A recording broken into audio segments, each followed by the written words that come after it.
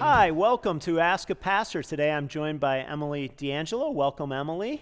Thank you. Emily serves as part of our adult ministry team at our Wexford campus, works with women's ministry and adults across the board. Great to have her with us today. And as always, if you have questions, please feel free to send them to askapastor@orchardhillchurch.com. We'll be happy to address those in a coming episode.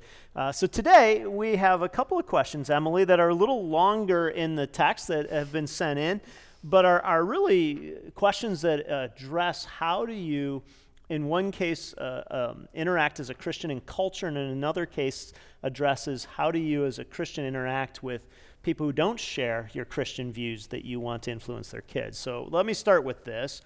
How can my husband and I be adult influences in the lives of children? So not necessarily their children's children, just children in general, who may or may not be being raised in Christian homes without offending the parents or overstepping our bounds. In other words, as someone who is involved in youth ministry and has kept in touch with some of the girls I used to teach, I want to still be able to love, guide, and counsel them in their lives as they get older. However, my views will go against their parents.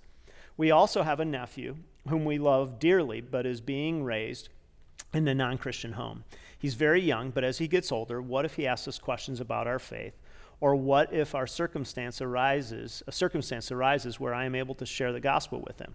Do my husband and I need to keep these conversations with kids away from our faith and leave it up to the parents, or is it okay to share what we believe? So if somebody came to you with that question, how would you interact with them, or what direction would you point them? Well, I would affirm for them that because they're asking this question, they have a heart for sharing God's love with people, and that they have people in their lives who don't know Him, and that is a good thing. We studied biblical hospitality this summer, and we tried to open our eyes to opportunities to share Him in our home with other people and in our community. And it gives opportunity for that. And so I was thinking about, this idea that when we come into faith in Christ, we take on His image. We are His image bearers. And we can't help but share Him in all that we do because of that, whether it's in our actions and how we love others or in the words that we say. And there comes a time when we do speak the words of truth, especially in our home context. And I feel like the asker of this question was once in ministry, and so I would guess that the people that the children that she influenced in that season of life, their parents were fully aware of her role in the church, and maybe her mission in life was to share Christ, and still is. It's obvious that it still is. And so in some ways, as a person who works in the church, it's easier because people make an assumption that that is my passion and my goal. So I would challenge people who work outside of the church, who have other children in their home or, at their kids' soccer game, that they too have that same kind of influence. And to share, I think we are called to share our faith. I think Christ made that clear. The Great Commission is to go out and share the truth of who He is and what He's done for us with others. I was thinking about a neighbor kid in our neighborhood who spends a lot of time at our house, and we don't know his parents, so we don't really know their faith perspective. But he spends a lot of time with us, so much that he sees us praying at meal times. He hears the conversations around our table. He hears the things that we say to our own children, and we instruct them often with God's word and with godly counsel. And I have to believe that he maybe takes some of that information back to his parents. And if they ever come to the point where they say, well, I don't really want you hanging out at the D'Angelo's house, then we would respect that. But it seems to me that he keeps coming back for a reason, for friendship with our son, or for a glimpse of a family who may be like his or unlike his. And I've yet to meet parents who resist a godly influence in their kids' lives. I just haven't met that, whether they're people of faith or not. They want good influence in their children's lives. We hosted teenagers for 10 years in Carlisle, and we made it clear when these girls were coming to live in our home that we were a Christian family, and that we prayed at meals, we attended church on the weekends, we talked about God and the Bible. And some of those girls came from Christian family, some had never experienced a church experience or experienced God in any way. And I will say 100% of those parents have told us years later, thank you for the influence you had on our kids. Yeah. Well, being a good influence is never unappreciated. Right. And exposing somebody to the possibility of faith or to God, unless the family is absolutely hostile to it, in which case they should probably be the ones that are actively saying, I don't want you around anybody who has any of these views, which is a reasonable thing, is a good thing. I think where it sometimes gets tricky is when you know that that's not somebody's preference and you're actively working at it. And there's a couple things that are in tension from where I sit.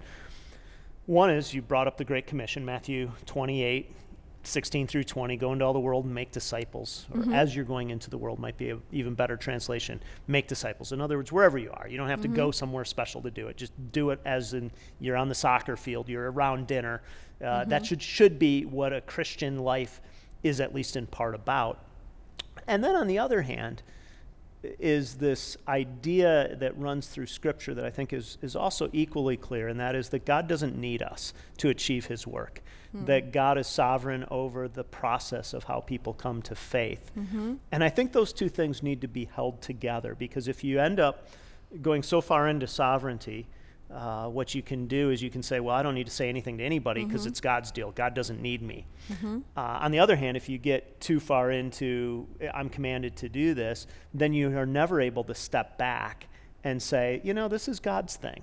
I'm called to be a credible witness, but in this instance, here's as far as this seems to be appropriate right now for the family, for the context, for the receptivity of the message. And I think if you end up emphasizing one to the exclusion of the other, that's where then we end up feeling too much responsibility and not letting the responsibility sit with God, or so much that it's God's deal that we don't feel like we still have the responsibility. And it seems like in this instance, at least, there's a little bit of that at play, of being able to say, I feel responsible to care for and speak into people's lives that I have the opportunity to speak into, but at the same time need to be able to step back and say, but this really is God's deal, and I don't need to do all of what God wants to have achieved. What is it in 1 Corinthians where I think it's Paul says, one waters, one plants, one reaps. The idea being that your job may not be to get somebody all the way to the point of faith. It may be simply to plant a seed and let God take it at a different time. That's right. And I also think that we earn respect from other adults if a conversation comes up with the child that goes to a place of faith, and even possibly a child coming to faith in our presence. We owe it to the parents to talk to them about it, be forthright. I remember I was with my nephew when he came to faith. And the very first, right after he prayed and accepted God as his Lord and Savior, I called his dad right away and said, this amazing thing happened, and I want you to be a part of it, because I don't want to steal that opportunity from anyone, and I want to respect the parents' involvement in that and encourage their involvement in that. Yeah. I think that's really important. Well, and to put yourself in somebody else's shoes, you wouldn't want somebody to proselytize your child to a worldview that you didn't share. When Faith and I lived in Michigan, we moved into a house that we had built, and the next door neighbors were people of faith, and they went to a little Baptist church, and their kids invited our kids to go to VBS, their VBS, and we're like, sure, what could go wrong at a VBS? and we found out that one of the first nights there, this church was so passionate about baptism that my oldest son was almost baptized in this little church's VBS, because they said, if you believe and it's God's command, you should be baptized. Now, I don't necessarily disagree with any of it, but I was completely offended that my neighbors would have tried to have my son be baptized without us being part of it or without consulting us. And so when I say put yourself in somebody else's shoes, even that kind of a conversation. And for us, it was the end of our kids going with them to church. It was like, hey, you're not going to go to their church because we don't think that that's an appropriate way to engage somebody else's children. Right. And if people of shared faith feel this way, then Right. people that have very different views about faith certainly feel that way. Absolutely. So I think your wisdom to say, talk to the parents. Like if they had come to us and said, hey, by the way, we do this baptism thing where we try to get every kid baptized. And we won't push your kid or something. I probably would have been a whole different experience. But when I heard about it later and my son didn't do it and we had a chance of being part of his baptism years later, it was different. So there are those social cues that I think are important. So speaking of social issues, here's a question. This one again starts with my husband and I. My husband and I sometimes struggle with whether or not it's okay to watch certain shows or movies that may have sexual content, as an example, but that we still find funny. We are afraid that if we eliminate all unbiblical entertainment, we will no longer be able to relate to our relatives and friends who aren't Christians. We don't want to live in a Christian bubble and get pushed away by the very people we're hoping to influence. There are definitely some shows and movies that we do feel are too crude, and we choose not to watch them, but some are just not that bad, and we are still able to appreciate them for the quality of the filming, the humor, the storyline, etc. Is that okay? I've heard others ask similar questions about music. Can you like a song for the beat and not what the song is actually about? How do we draw the line between being confusing to non-Christians and being so different that we alienate ourselves? So again, how would you interact with that question? Okay, so I think I would ask a series of questions of that person and kind of see what their view is on separating secular from the sacred and things like that, because I would want to see where their perspective is. A lot of people compartmentalize the categories. They say, well, this is a good book because it's Christian. This is not a good book because it's not Christian. And I might challenge them to think that there's, no secular Adam in the universe, that there's, all things were made by God, created by God for his glory. He's the creator, and he created us to create. So in that sense, pretty much anything is available for us to find the sacred in it. However, I would caution people to think about, once we take in an image, we cannot, it's with us, right? We consume something and it's going to be with us. So Paul talks about this tension that everything's permissible for me, but not everything is beneficial.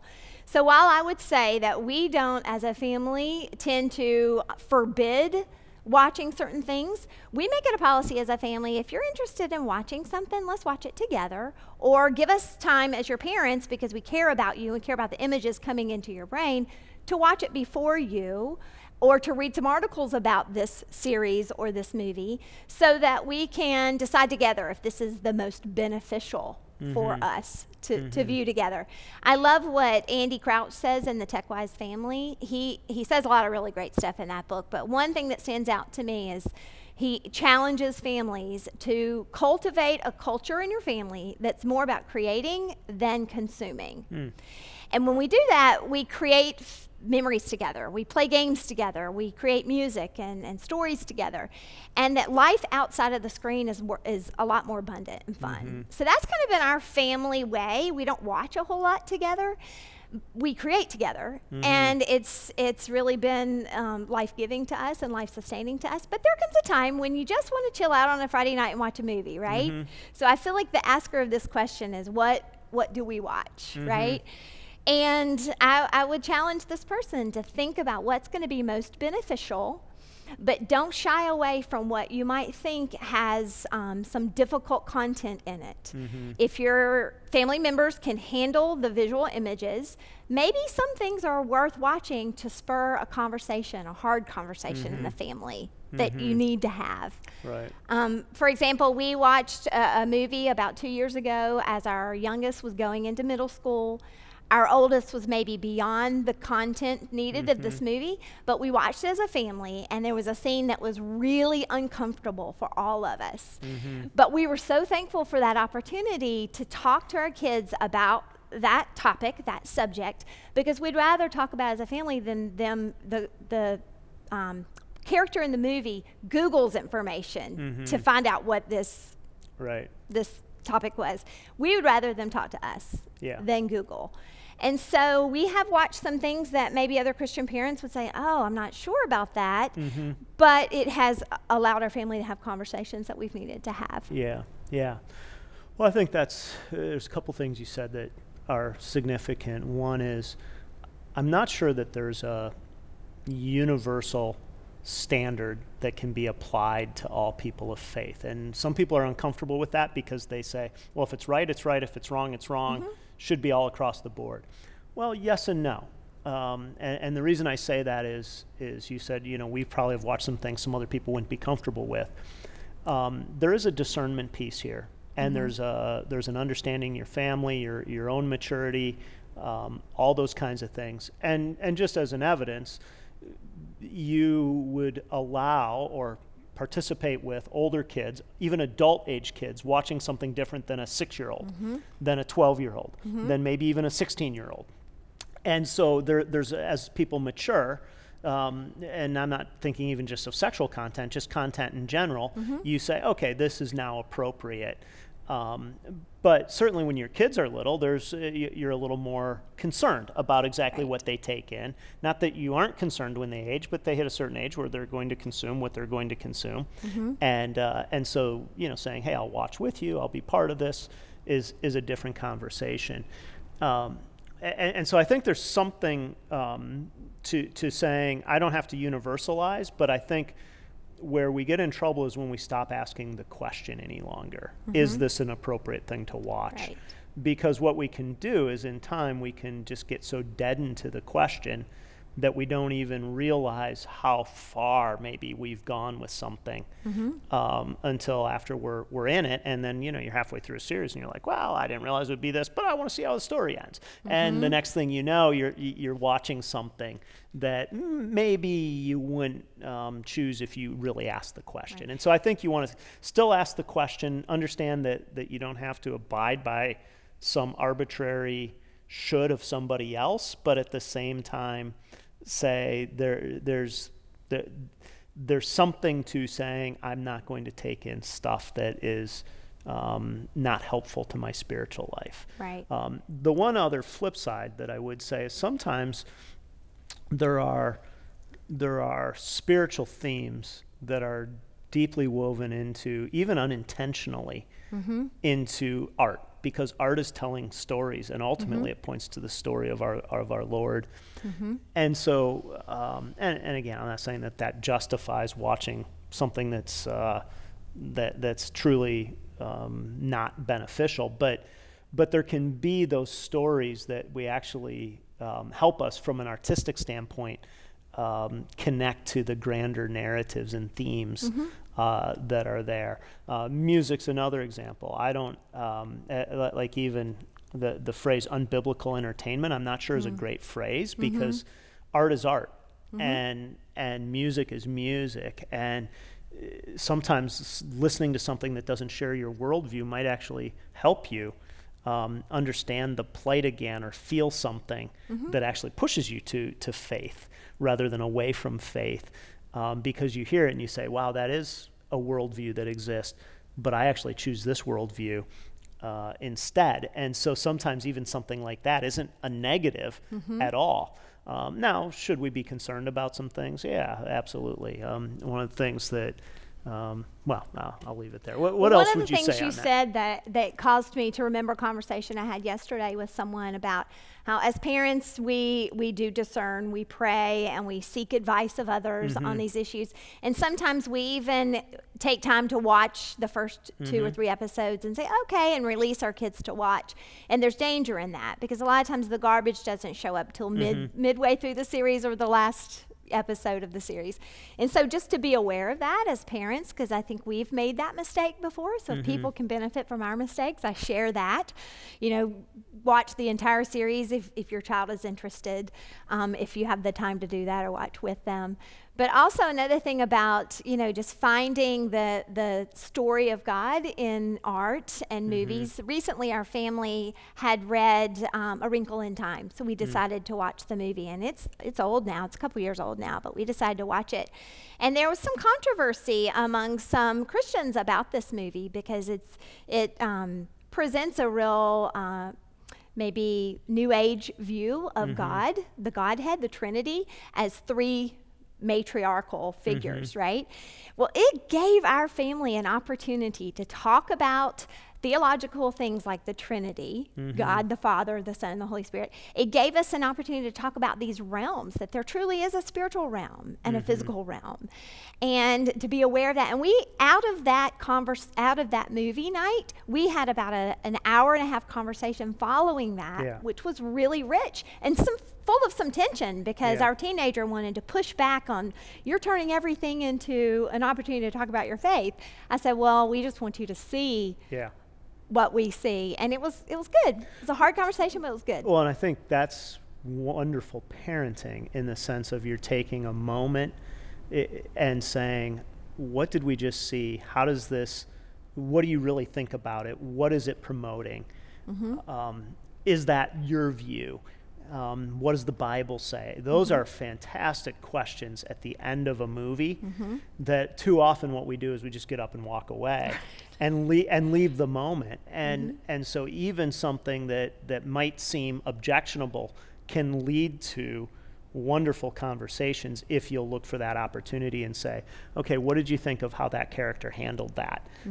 Was that a good choice? Was that a bad choice? What would you have done? Why would you have done it? What does God say? And if we'll learn to ask those questions, you probably have better inductive Bible study in those moments than saying, let's all sit around and have a quote-unquote Bible study. Right. And again, I'm not saying you use objectionable content to get there. There's still things that probably you should say, this isn't something we want to have in our home. But certainly as your kids age, those conversations are really rich if you can have them. So that's right. I think Joel and Jenna covered a little bit of this in episode 56 of Ask a Pastor. Good. So if people want more insight from two more of the people on our staff, they can go listen to that one. That's great. Well, great. Thank you, Emily. And again, if you have questions, please send them along to askapastor@orchardhillchurch.com. We'll be happy to address them in a coming episode.